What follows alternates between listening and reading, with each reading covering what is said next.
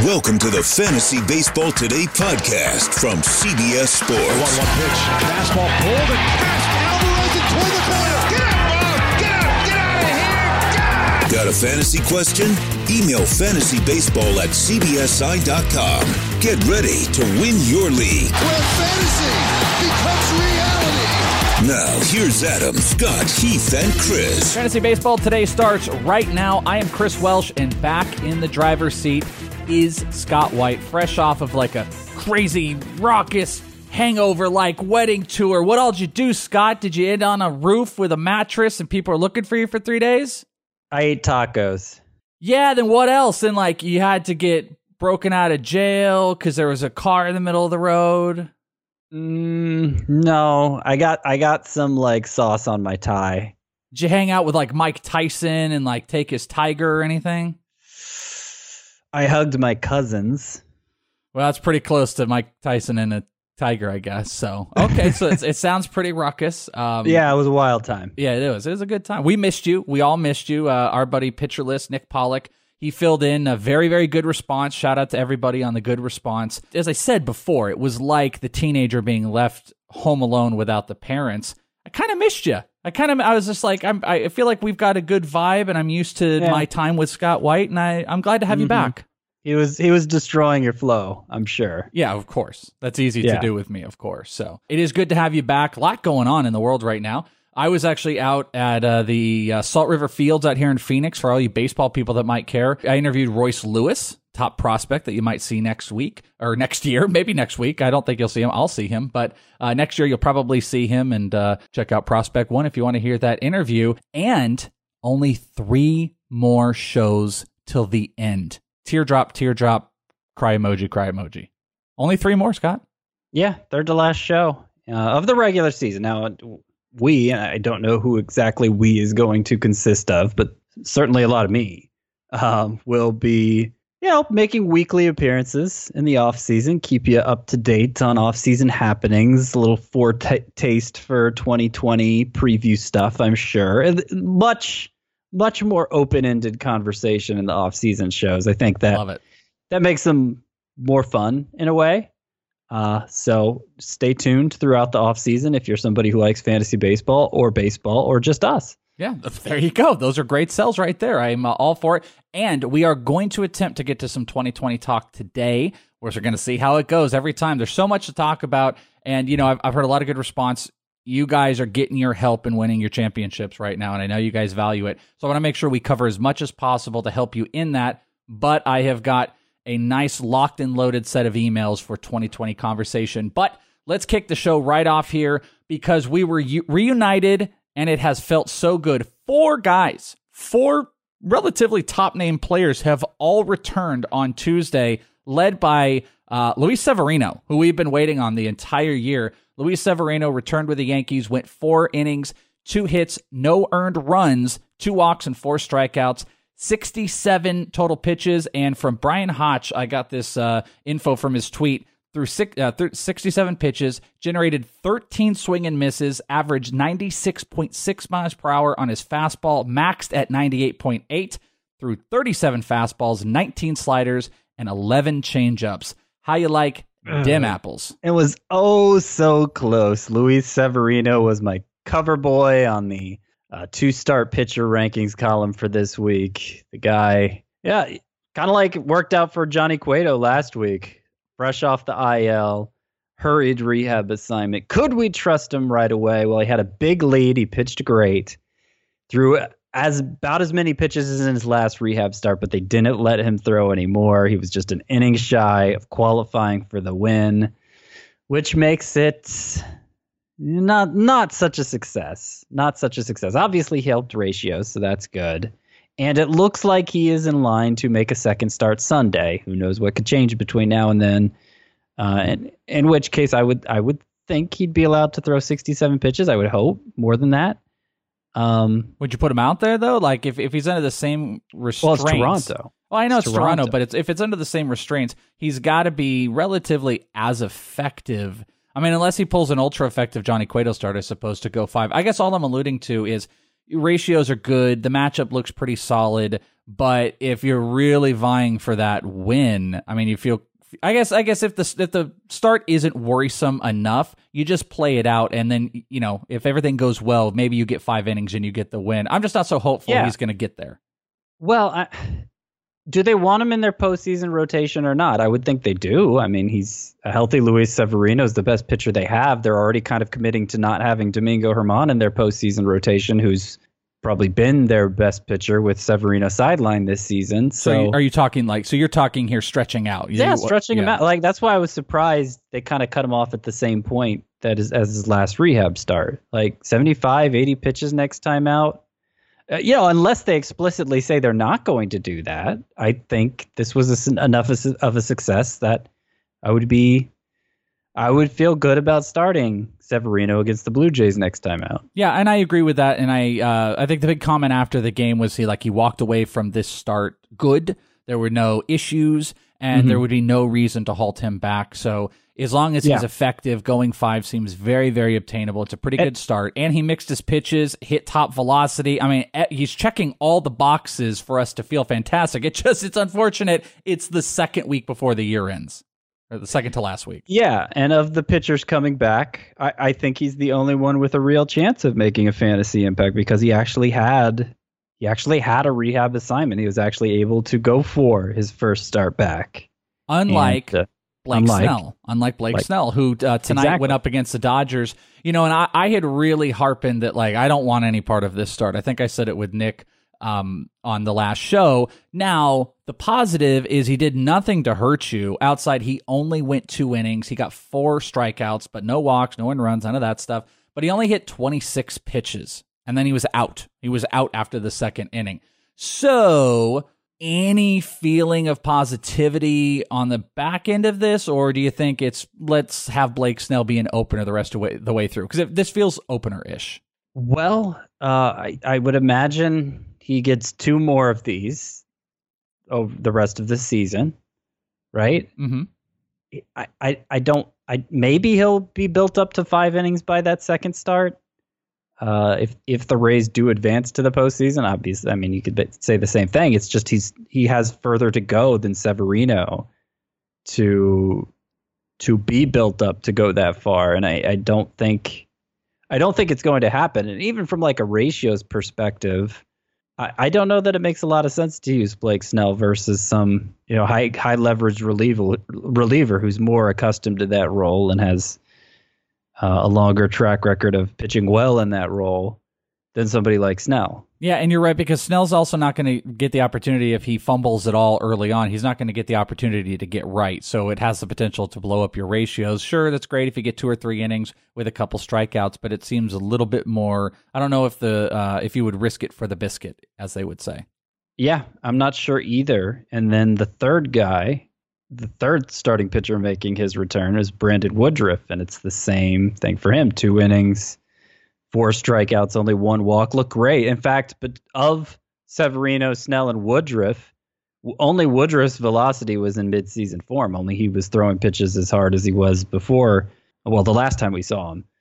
But 37 pitches, again, didn't have an actual minor league rehab assignment, kind of like Snell. So it's the same situation there, where I don't think there's just going to be a chance for you to use him and expect him to make a real impact for your fantasy team.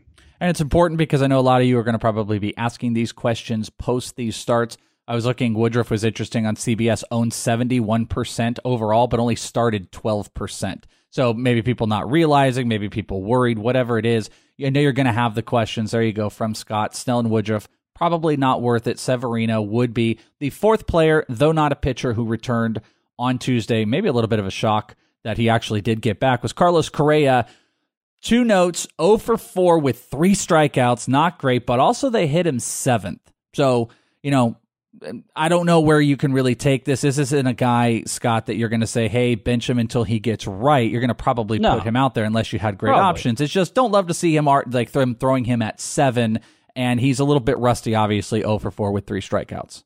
Yeah, but everyday player. Obviously, it's not the same situation as as a pitcher because there's no need for like a buildup, and obviously it's day after day that they're going to be able to play him. I think with some of the players, some of the high-end players that are now having to bow out for the rest of the season, Carlos Correa is going to be a pretty easy start for most people. I mean, it's a deep lineup, so it stands to reason they're batting him seventh. He's behind Jordan Alvarez and Yuli Gurriel. I mean, it's star-studded lineup there the Astros have. I don't think he's going to be fixed at seventh spot for the final week and a half of the season necessarily. Hate to do it to you, Scott, but Jordan Alvarez, not Jordan. Yeah. Ding, ding. Hate to do it. See, that's been a contentious one, so I kind of guessed which way we were leaning with it at this point. But Jordan Alvarez, fair enough. That one does hurt. Every time I look at it, I'm like, yeah, Jordan. The other interesting note, how much do you buy into this? Yankees manager Aaron Boone said Giancarlo Stanton could be activated Wednesday. Yeah, that's obviously good. Now I would expect a higher level of rust for him than for Carlos Correa. And as many options as the Yankees have between the outfield and DH. In a daily league, I'm not sure I'm going to be rushing Stanton back out there. But, weekly league, he finishes out the week strong. I think there's certainly a chance he's like a top 30, top 20, potentially even outfielder the rest of the way. So, it probably is already owned. And if you happen to be a playoff team or a team that's still participating and have him in your IL spot, I don't think you drop him. I think you make room for him on your bench and see how this week plays out and then make a lineup decision based on that. And they said if he's not there Wednesday, for sure he'll be there Thursday. Yep. So everybody marking Giancarlo Stanton back for that final week at least. And last I saw, Joey Gallo is supposed to return Friday, right? I didn't see the note. I didn't go to look to Joey Gallo, but that is a good one and something we will check back in with for the Friday show for sure. But be on the lookout for Joey Gallo. Some power hitters coming back, which is a nice little, the Lord of baseball taketh, and sometimes they giveth back, like Giancarlo Stanton and Joey Gallo. We've got a couple games that are in progress as we're recording this. This is close in to midnight Eastern. We have got a couple that were in extra innings, and I'm only noting a few of these. Diamondbacks, Marlins. You've got Royals and A's, Dodgers and Rays. But Ketel Marte was taken out of the fifth due to back stiffness with the Diamondbacks. So that's going to be something to monitor. I don't know how severe it could be. You'd have to imagine next game he's going to sit, but this could have some impact for your weekend lineup. So you may need to take some aggressive offensive actions as far as players go. But as far as Tuesday go, you got any standouts that you would like to target? We got a ton of stuff we're going to be covering, lots of pitchers. We've got some more hitters, tons of emails, but who would you like to highlight as your standout? Probably have to start with Kevin Biggio, who hit for the cycle. And not only that, he stole 2 bases. So we're talking one of the best single game performances for any player this year. What do you call that, by the way? Because they say a homer and a stolen base is a combo meal. Did he supersize his combo meal? I don't know. I'm not sure I'd even heard the combo meal before. I'm going to call it a happy meal. That's what it is. Meal. They say combo meal is the... combo meal's the homer and stolen base combined in a night. This is going to be a happy meal cycle with 2 stolen bases. Pretty awesome. Also had 4 hits in his 5 previous games. Was hitting .265 during the month of September with only 1 homer and 2 stolen bases. So he literally doubled his output in this one single game because he had been struggling. Oh, yeah. He'd been struggling. He hasn't really lived up to, I think, the most optimistic projections for him. And, I'm not necessarily thinking this changes that for the final week and a half, that he's somebody you need to look into. But, yeah, he's done some things really right. The home run pace is good. He's 13 for 13 in steals and basically half a season's work. His walk rate is it's like 17%. It's tremendous. It's just strikeout issues and launch angle issues, maybe selling out too much for the home run, are really holding back that batting average. Those are things that could change. I mean, I don't think he's somebody who we should necessarily dismiss heading into next year. I think there's a good case to be made for him as a potential sleeper or breakout or whatever you want to call him. And a game like this is a reminder of just what kind of impact he could have. There were some interesting pitching matchups that are actually going on right now, and I just want to note Alex Young, who we've talked a lot about. The Diamondbacks are losing 5-4 in the bottom of the 6th, but he walked out only giving up 1 earned run with 4 strikeouts in 5 innings as he left the game.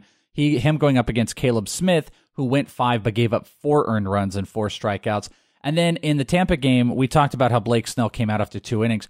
They had a weird thing where they scratched Ross Stripling from starting the game, yet he came in it looks like the 4th inning and went 2 innings, striking out 3, and the Dodgers are losing. So he would have been in line for a save. So they implemented just an entire, opener situation with Caleb Ferguson and Stripling and just a whole setup there. So just a couple notes as far as the guys that are going on. A bullpen game with former starters. Yeah, as a Dodger game, as the better way to say it. Sure. Just an actual Dodger game. All right, let's take a quick break here, and then we got a whole bunch to cover. And this break is our friends over at ZipRecruiter, because hiring can be a slow process. Cafe Altura's COO, Dylan Miskowitz, needed to hire a director of coffee for his organic coffee company, but he was having trouble finding qualified applicants. So he switched to ZipRecruiter. ZipRecruiter doesn't depend on candidates finding you, it finds them for you. Its technology identifies people with the right experience and invites them to apply to your job, so you get qualified candidates fast. Dylan posted his job on ZipRecruiter and said he was impressed by how quickly he had great candidates apply. He also used ZipRecruiter's candidate rating feature to filter his applicants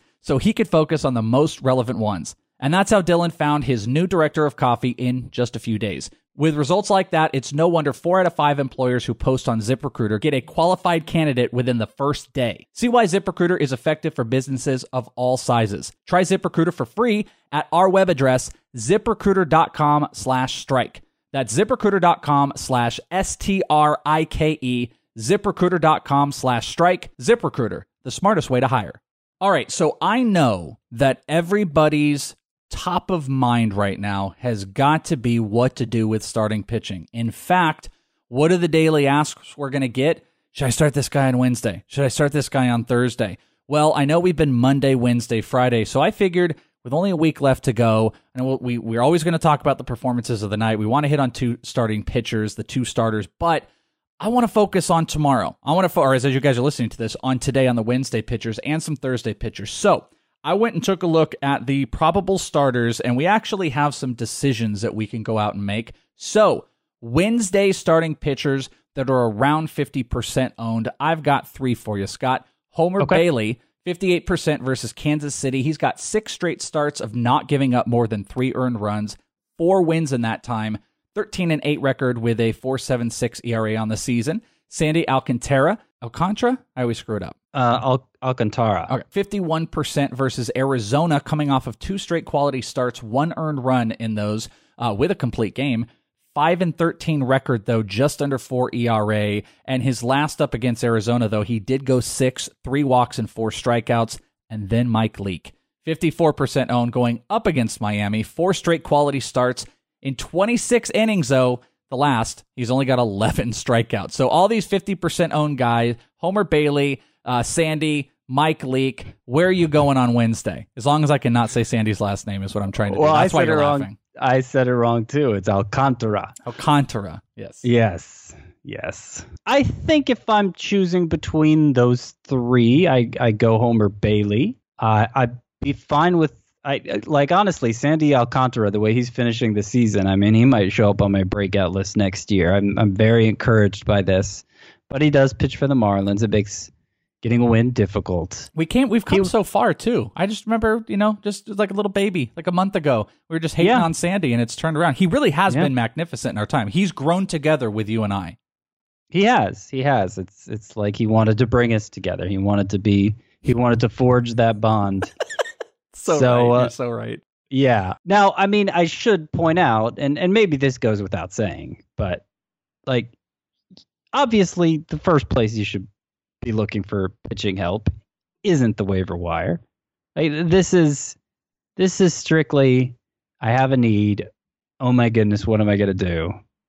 And we're at the point here's the best of a bad. Here's the way you make the best of a bad situation. You go get Homer Bailey. You go get Sandy Alcantara. I don't trust Mike Leake at all.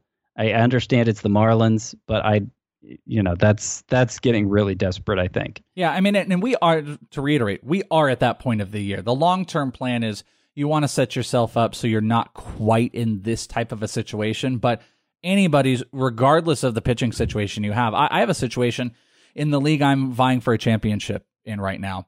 I have a good team, a very good team, really strong starting pitching. But I had all of my guys go 2-start last week, which put me over. I was in a huge hole coming into the first 3 days of the start of this week because a lot of my good pitchers, they weren't going. This other guy not only had some decent options, but he was doing the streaming. So sure, ERA and WHIP can get ahead of him. So I needed to counter. I did counter. Actually, I picked up Trent Thornton, and it didn't work, but it was okay. It got me some innings and it did some stuff, but it wasn't exactly what I was looking for. But it kept me in, so I didn't get really, really behind in strikeouts. I was still, working out with ERA and stuff. So just saying that we have a bigger plan. A lot of people might have gotten blown up in the first couple days, or they might see how far they are behind, and they have got to reach for these. And Homer Bailey feels like a fantastic option to go with. Do you see Alcantara as like the same value as Homer Bailey as far as a starter goes for Wednesday? I mean, Bailey has the better matchup, and he certainly has the better win potential. So you have to factor those in. But Alcantara, he's gone 7+ innings in 6 of 7. And he had that complete game start 2 starts ago. He's gotten 7+ strikeouts and 4 of those 7. That's really what's changed for him is he started to get strikeouts. And I mean, that could be a total game changer for a guy who has a knack for pitching deep into games, and for the most part keeps the ball on the ground, is good at home run prevention. He's definitely somebody to watch. I think there's little chance that Alcantara hurts you too badly in this start. I just don't think there's the potential for him to be quite as helpful as Bailey. So if Bailey is sitting out there for anybody and you're looking to make a play, there's your play. Sandy's not a bad option. What about some fringier options? There's 2 here. Danny Duffy, who's only 23% owned in CBS leagues, he's going up against Oakland.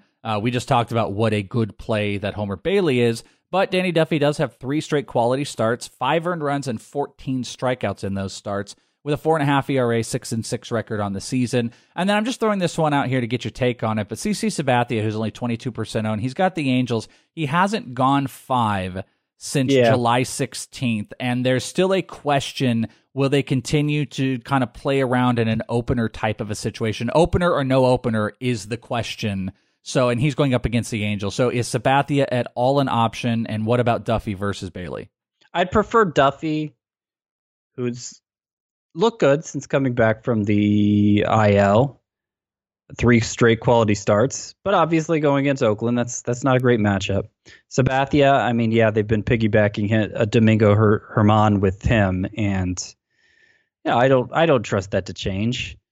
I think between these 2, I would go Duffy, but this is getting like really toward the bottom of the barrel here. Like you have to understand you're sacrificing certain things to get ahead in others if you're turning to Duffy, or certainly if you're turning to Sabathia, like just pursuing strikeouts at all costs. And sometimes you have to do that. Sometimes you have to make that play. Sometimes you do. How are you doing, by the way? Any championships we're vying for? I know you had a whole bunch. Are you in the thick of it right now? The same 5 that I was still in the hunt for last time we spoke. No big deal. Yep. Still in contention for those.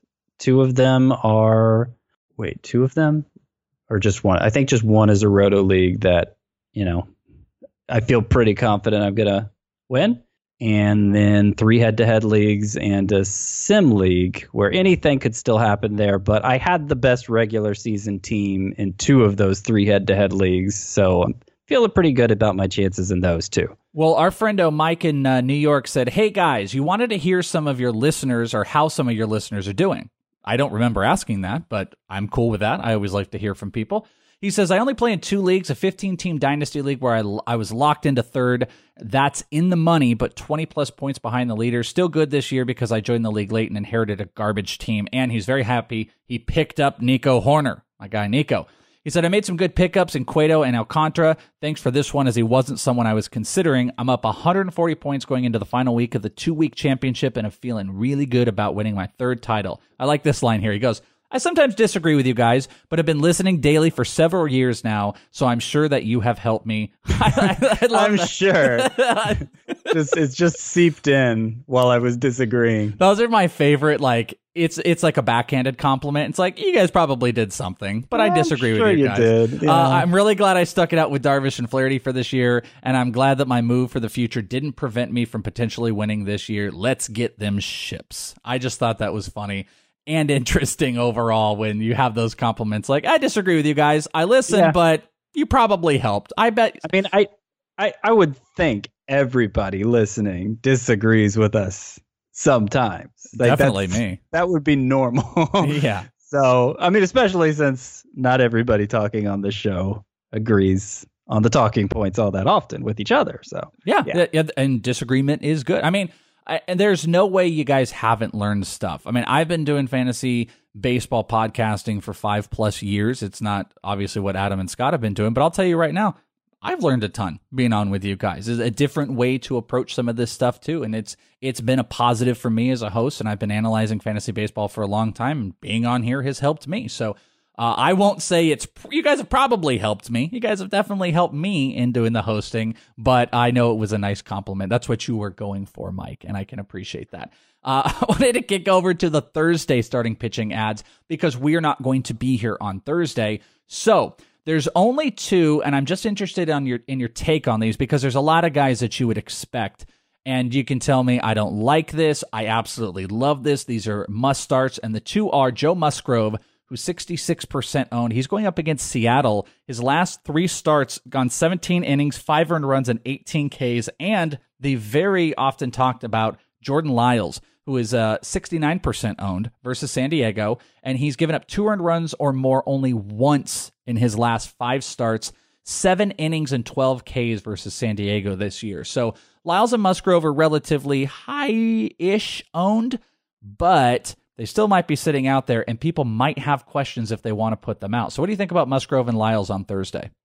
Well, I don't really trust what Lyles has been doing because there haven't been a lot of missed bats along the way. And I'm just afraid that's going to blow up in our faces if we put our faith in him now. So I can't fully get behind that one. But there may be a situation where there's, it's the best you can do. So if you were like really skimming along, really nice, good ratios, wins, you got some starters this weekend, Lyles is someone you're sitting? Yeah. Yeah, I think most people listening wouldn't want anything to do with Lyles. It's more if you just need to take a shot on anything you can. What if Jordan Lyles whether was it's listening, to catch up Scott? in certain categories or to catch up in overall scoring, then yeah, Lyles is maybe somebody you could turn to. What if he was listening? And you're like, nobody would ever use Lyles, and he's like, hey, I'm sitting over here, I'm starting, I'm good. He's gonna pitch a gym now just to spite you. I promise you. Well, good for him if he does. I mean, clearly some people, he's 69% owned. That's some people are buying into it. It's been a nice stretch with the Brewers. It's just not in a way that I think is sustainable. And then for Musgrove, I wanted to confirm because different sources are saying different pitchers are going that day. And it's always going to be a day-to-day thing this time of year. But assuming Musgrove is going, and it's always scary to recommend Musgrove because it's often gone very poorly this year. Even versus Seattle?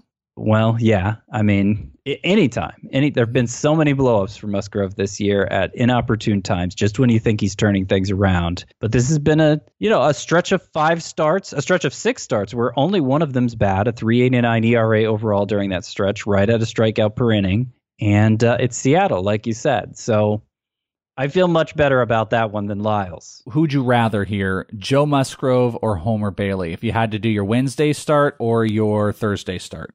I would say Musgrove. Musgrove. Okay, so there's a little bit of concern, but you're confident overall then? No, I'm not confident in any of these pitchers. At least over. I'm sorry. You're confident over Bailey. Because I felt like I felt like we talked kind of swimmingly about Homer Bailey. We're talking negative on Musgrove, yet he's over Homer Bailey. So I'm just trying to parse out what the next 2 days look like. Right. No, I get that, and that's good. It's good to put everything into context. I would say, it's more about the history of Musgrove that makes me speak fearfully of him in terms of just personal history. Just so many times this year. I thought it was going to go well, and it went very poorly instead. And it's just kind of one of those pitchers who's prone to the meltdown. I think he's better. I think he's a better pitcher than Homer Bailey. So when things are going well, and look, Seattle's a better matchup even than KC, who Homer Bailey's facing. So that helps contribute to it too. How about some 2-start first starts here? I got 4 names for you, and give me, give me a thought if you feel really confident, if your lack of confidence is seeping through here. The 2-start first starts, Andrew Plutko, who took over for Plesac. He went 6, gave up 2 earned runs, 6 strikeouts. This was on Tuesday. Vince Velasquez went 5 2 earned runs with 8 strikeouts. He's got Cleveland up next. Not that we've really talked about him, but it was a good night. Martin Perez, 4 2/3 inning, 10 hits, but only 3 earned runs with 4 strikeouts. He's got Kansas City next. And Mitch Keller, who is a Nick Pollock special here, first start was good, went 5, gave up 6 hits, 2 earned runs, 2 walks, and 7 strikeouts. And he's got that Yelich-less Milwaukee start later in the weekend. So where does your confidence lead you to in whatever 2-start confidence sits with these guys that I know you're actually not confident about? They're all below Musgrove and Bailey for me. I think Plutko is probably the place I'd look first, but I don't really buy the skill set other than limiting walks. I don't see what it is he does well, and I think he's been pitching over his head, and Philadelphia is a tough matchup. And no, I just don't want to do that. I mean, Mitch Keller, great that he pulled it out today. Good for Nick on that call. 3 of his previous 4 were awful. And even without Yelich at Milwaukee, for a pitcher who's had so many ups and downs, I don't trust that at all. So all of these guys are, I mean, not that any of these were swimming 2-start guys for you anyways. Right. I was kind of into when it was Plesac and then it turned into Plutko. He looked really good, but Philly and Cleveland, Velasquez's matchup, those 2 are less than ideal. It's just Perez with Kansas City looks really good, and Keller is there. But the 2-start just doesn't mean anything for you for the weekend. No, I mean, 2-start is only interesting in weekly leagues where you're getting both the starts, I feel like. Beyond that, obviously, there's not any significance to it. And Perez, I mean, it was the White Sox today, right? That he gave up 10 hits in 4 2/3 innings. And there hasn't really been a lot other than that great start to the season he had, there hasn't been a lot to get excited about from him. I mean, if you're mashing together 2 great matchups, you cross your fingers one of them's going to be good. But when you're down to just a 1-for-1 shot, which is what that second start is in a league where you're setting daily lineups, no. All right, let's take a quick break. You guys thought I forgot about something. I didn't forget about it. We're hitting the worryometer when we come back from this break. You betcha. Passion, drive, and patience. The formula for winning championships is also what keeps your ride or die alive. eBay Motors has everything you need to maintain your vehicle and level it up to peak performance. Superchargers, roof racks, exhaust kits, LED headlights, and more. Whether you're into speed, power, or style, eBay Motors has you covered. With over 122 million parts for your number 1 ride or die, you'll always find exactly what you're looking for. And with eBay Guaranteed Fit, your part is guaranteed to fit your ride every time or your money back. Because with eBay Motors, you're burning rubber, not cash. With all the parts you need at the prices you want, it's easy to make your car the MVP and bring home huge wins. Keep your ride or die alive at ebaymotors.com. Eligible items only. Exclusions apply. It is a Worryometer Wednesday. I just didn't say it at the top of the episode, but you guys know. It's implied. It's Wednesday. Who are we worried about? Well, how about the very talked about John did not means business in his first start in those 2 starts. 5 2/3 inning, 5 earned runs, 2 walks, and 3 strikeouts. He has got Seattle, coming up next as his next start here. So, what do you think? Where is the worryometer on the second start for John Means? He's a 2-start pitcher that I got behind more at the start of the year. I actually picked him up to use him in a relief pitcher spot in a head-to-head points league, one of those that I'm vying for the championship in. And obviously it hasn't gone well. He's not a pitcher whose skill set I buy into completely, but contrasting him with somebody like Adam Plutko or Julio Teheran or another one of those pitchers who isn't really showing the skills but is getting the results, it seems like Means' quality of contact is superior from a pitching standpoint. His xwOBA and x batting average are lower than those other pitchers, and just low in general. So I would put it at like a 5. I'm not immediately yanking him from my lineup if I still have a chance to, but people are gun shy. I just want to throw that out because we got some tweets about it. Nothing harmful, nothing crazy. I think the majority of everybody, Pollock was with us on this. Everyone was kind of with that. Like, hey, listen, John Means is near the top of the list of good matchups for a pitcher that has performed at a relatively high level.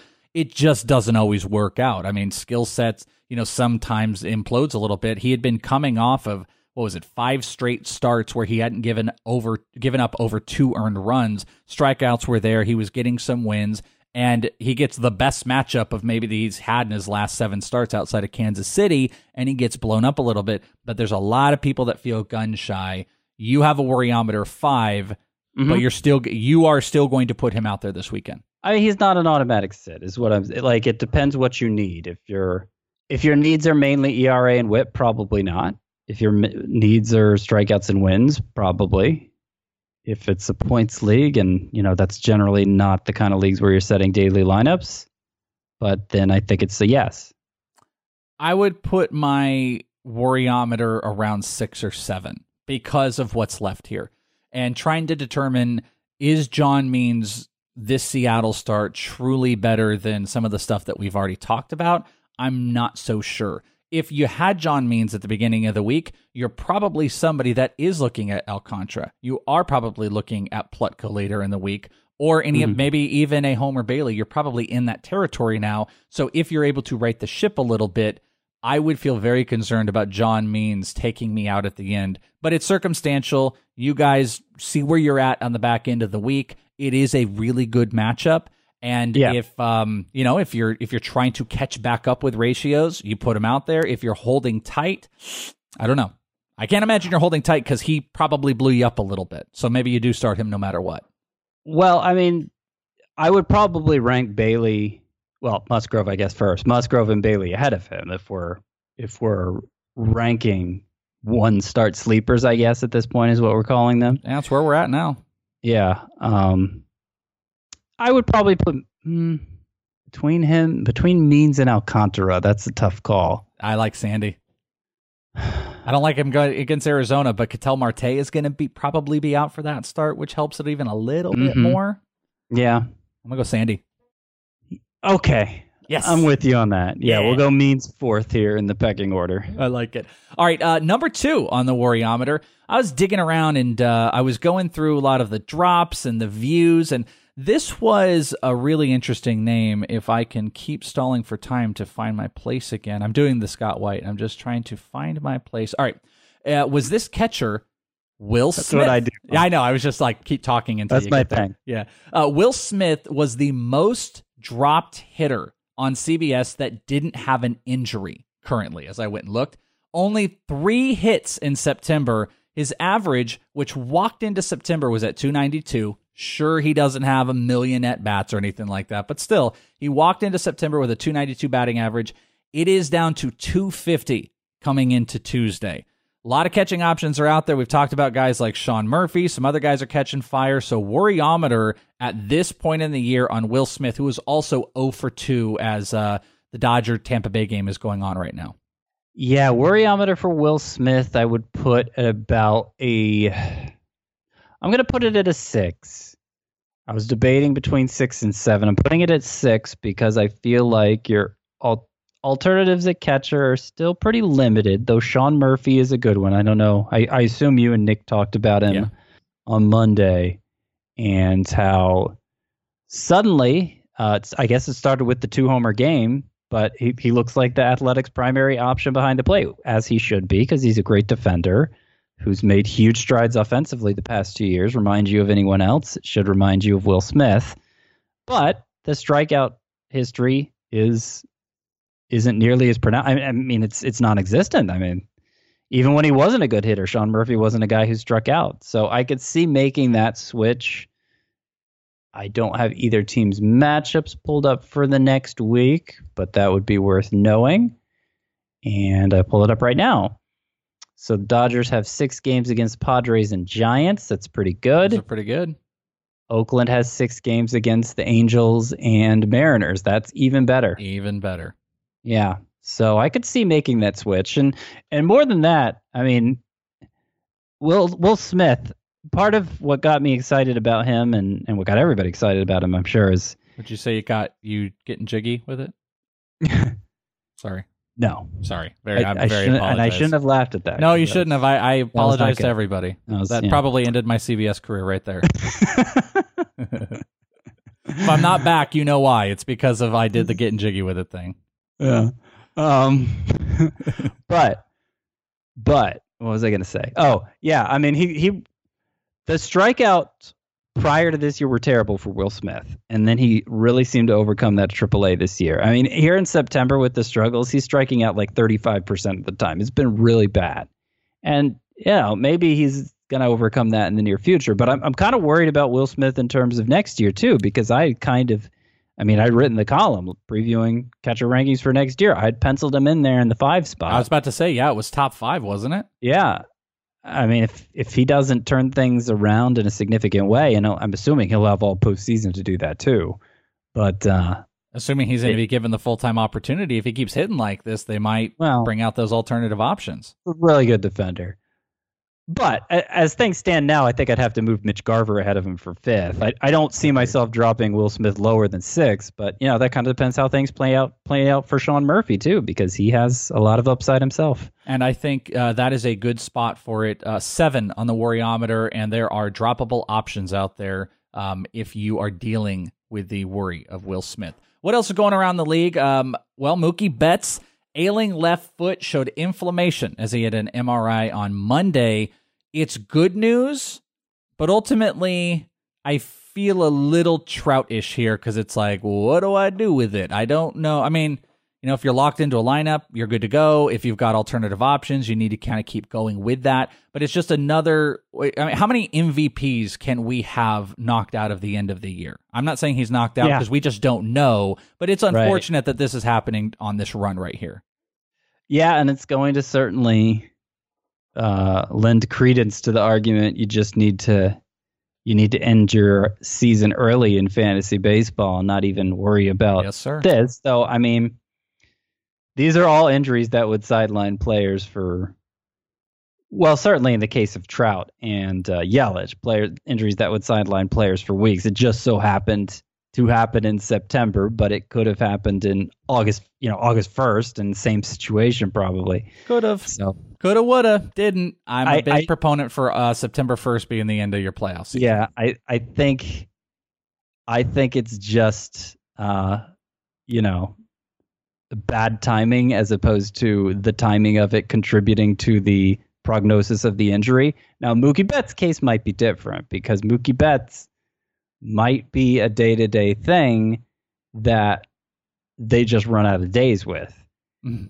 Or at least, if you're talking setting a weekly lineup, he has 5 days to get back in the lineup, 4 days to get back in the lineup if you're really going to trust him for that final week. And I'm not confident that's going to happen.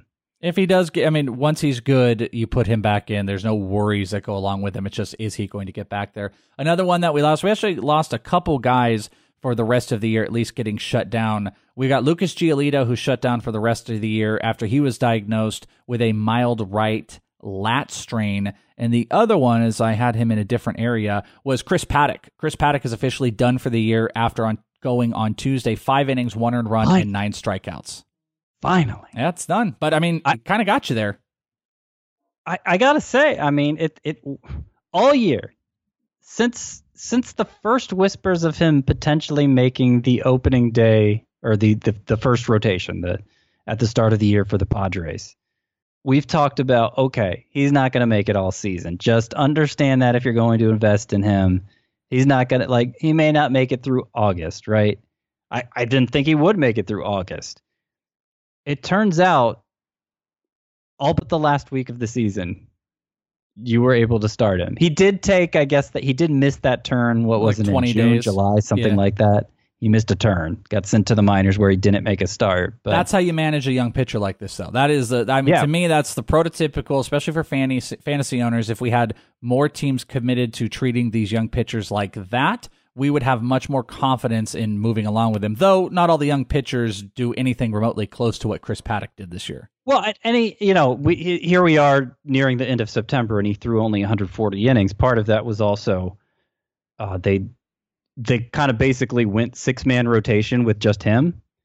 And so that meant few 2-start weeks for him this year. And obviously that made a difference too in how you used him. But next year, I mean, the fact he managed to go 140 innings, I think he's just going to be free to pitch. Maybe not entirely free, but I think 180 innings is certainly on the table. And apart from proven aces, you don't expect more than 180 innings from anybody. So especially the way Paddack finished this season, his final 4 starts, 1 earned run in the total, combined between the 4 starts, 32 strikeouts to 4 walks and 23 1/3 innings. And it was just a very impressive season, and he's going to be in the discussion, I think, for top 25, up there with guys like Yu Darvish, I think, heading into next year. I think so. Now, this was dicey. I need to go into what the deal is, but I just want to bring this up, and if there's something quickly you want to drop with it. Felipe Vasquez with the Pirates is done. He is done as a Pirate. I think he's done as a baseball player, and he might be done as a free civilian with some pretty horrific allegations that are out there. Allegations, of course, but Felipe Vasquez, it's nasty stuff. But we also had people asking, clearly you drop him. What does the situation in Pittsburgh look like if you are, I don't know, if you're just trying to deal with it for the rest of the, the rest of the week and a half that's going on? Because Felipe Vasquez will not wear a Pirates uniform again. Yeah. That's a good question. And I hadn't really, I guess, looked beyond the headline to that aspect of it. We had a couple emails about it that, everybody is kind of with the narrative of talking about what the stuff is because it's bad, but then also being like, well, what exactly do I also do? Keone Kela kind of maybe seems like would that be the guy? Their bullpen is riddled. Ironically, the Kyle Crick thing, him and Vasquez and Crick getting into a whole thing, but Crick is out for the season. So Kela seems like like the likely guy. And he has closing experience. He was the Rangers closer for most of last year. He's pitched well since coming back from the IL. I would guess he's the guy. I'm not sure. Speculating on a Pirates closer is something I'm not interested in doing this time of year. But Kela's a good reliever, and he may turn in a surprising saves total in this week and a half. I guess a surprising saves total would be like 4, right? Yeah, exactly. You can look for it. Just some other quick notes here. Della Betances diagnosed with a partial tear of his left Achilles tendon, out for the year, and might miss 2020 time. Craig Kimbrell tossed a 16-pitch simulated game on Tuesday in Wrigley Field. There's a thought process he might come back this weekend. Maybe you can save a save or two. We'll have to monitor that. Phillies placed Corey Dickerson on the 60-day with a fractured left foot. Your guy, Joe Kipnis, Jason, is done for the year with a fractured hamate bone in his right wrist. Ooh. Yeah, that one made me sad. Yeah, it does. Jorge Alfaro, day-to-day with a left-hand contusion. Looks like Piscotty might not return. And in 2 positive notes, the Mariners activated Domingo Santana from the 10-day IL, and Keston Hiura returned to the starting lineup going 1 for 3. So those are some positive hitter notes for people. Anything we need to know or digest on any of those guys? Domingo Santana coming back, Hiura back in, anything of relevance?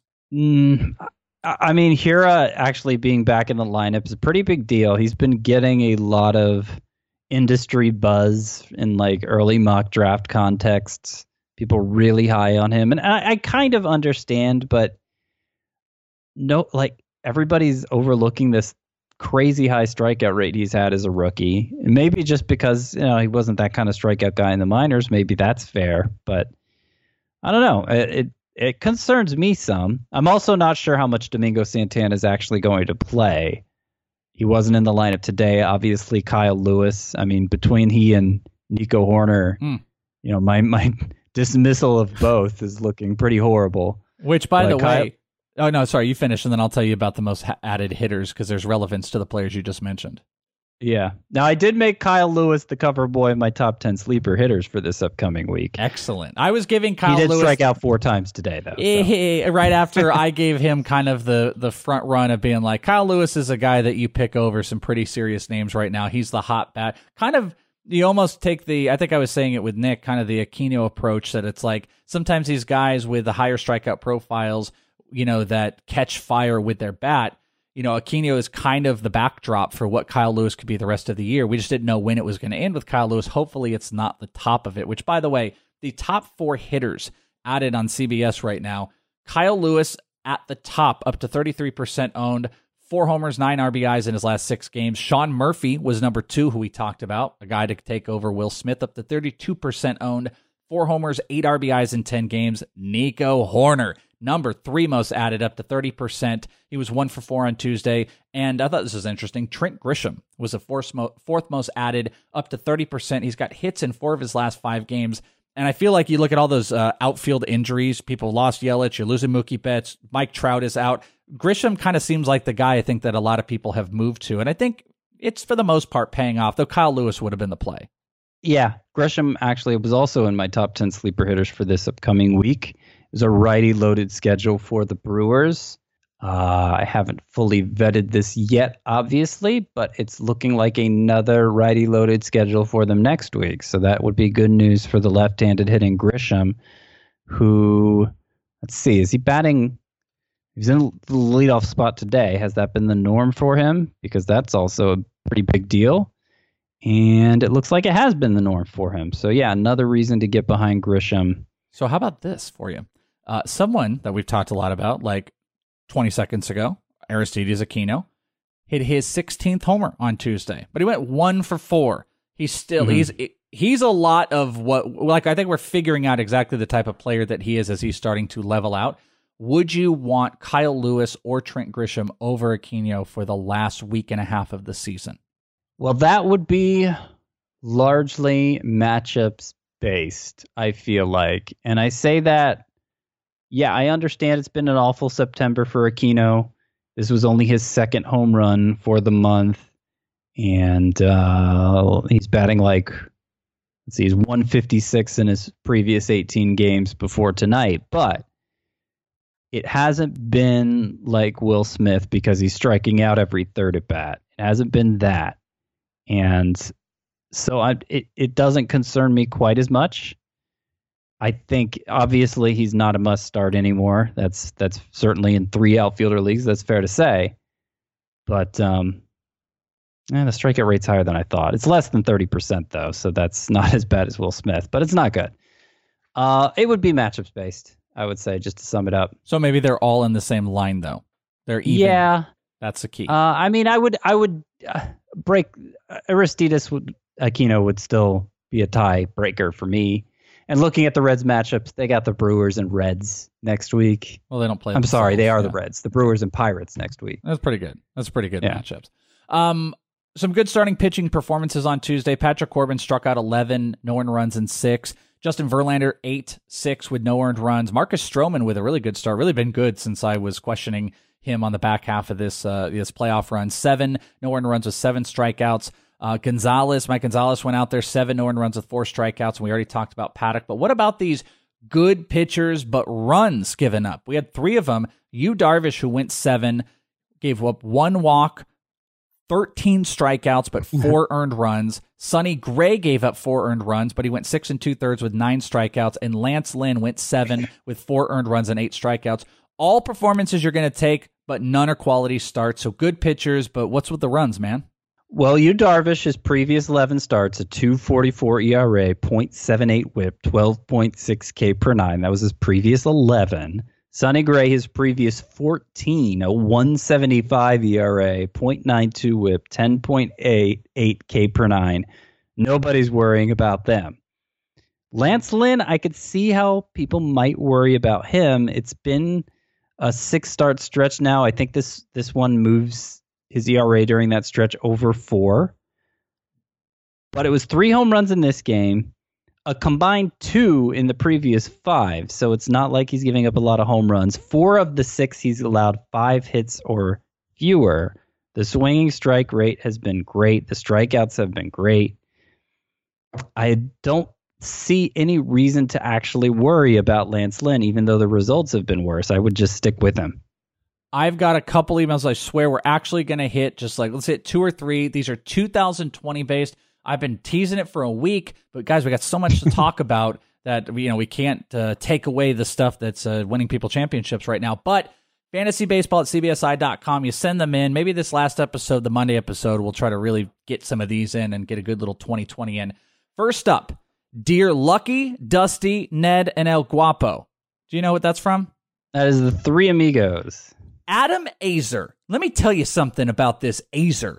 He had the audacity to send me this email and then go, hey, do you know the reference? And I said, do I know the reference? And he's like your wheelhouse. Yeah. Are you kidding me? He's like, well, you only know Nick Swartzen. And I said, all right, you have now guns have been drawn here. You guys have never seen The Jerk. Don't tell me about Steve Martin movies. I replied to him within 7 seconds of this email. El Guapo gives it away.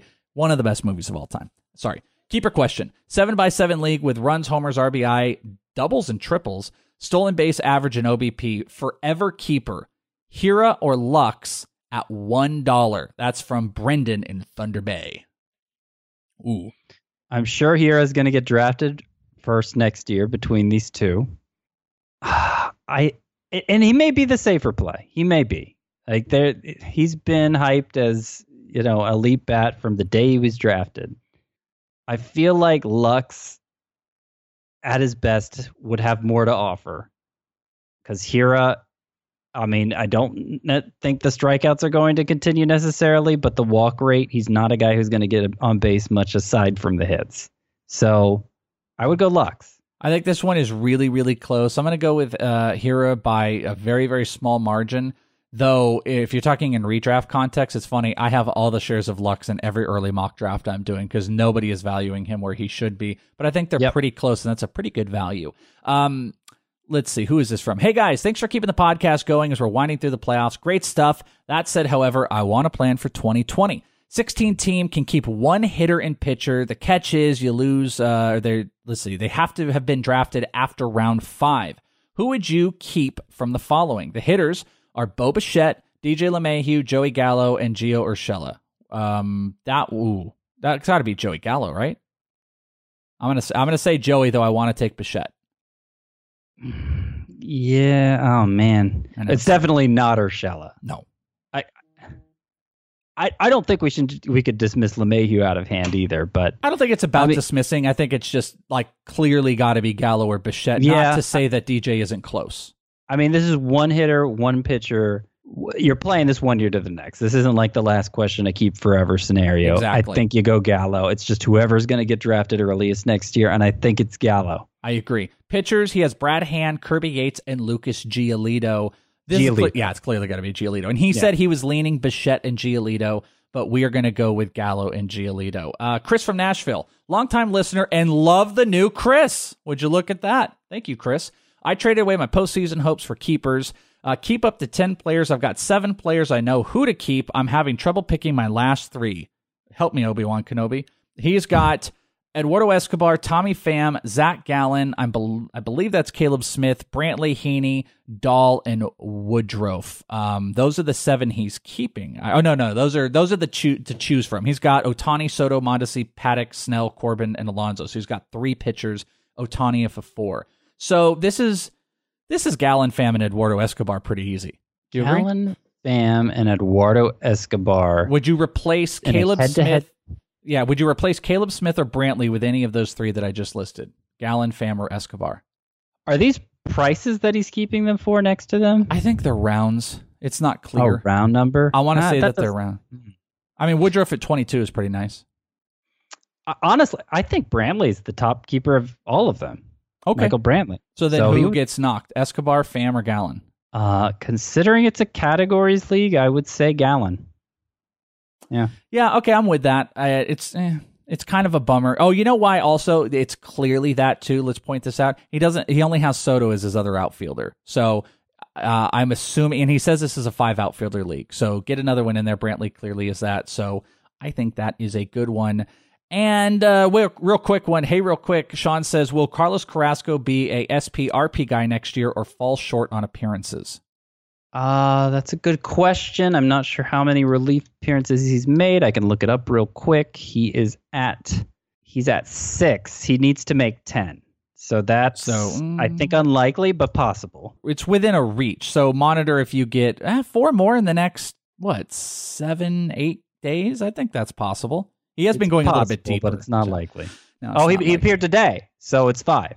All right, we're getting there. He needs to make. Yeah. Let's go, Carlos Carrasco. All right, good stuff. Send those emails in, fantasybaseball@cbsi.com, and we will try to answer your stuff, whether we can help you out in the final week of this season or it's looking to 2020. And just like Scott said, make sure you guys are locked in because there's going to be content on here, even if Scott's rocking with all your 2020 takes, and it'll be kind of probably a more free-flowing type of an episode. You guys can follow us on Twitter at CBSI Scott White. You can follow me on Twitter at IsItTheWelsh. Again, if you want to check out my Royce Lewis interview that's coming up, that'll be on my show Prospect One later this week. All you Dynasty people that are into prospects, I'll be doing lots of interviews, so that should be cool stuff. But until then, friendos, we got you guys set for the rest of this week up until Friday, and we'll get you through the weekend, and then we will be having the final 2 episodes. So thank you all for listening, and we will be back on Friday right here on Fantasy Baseball Today.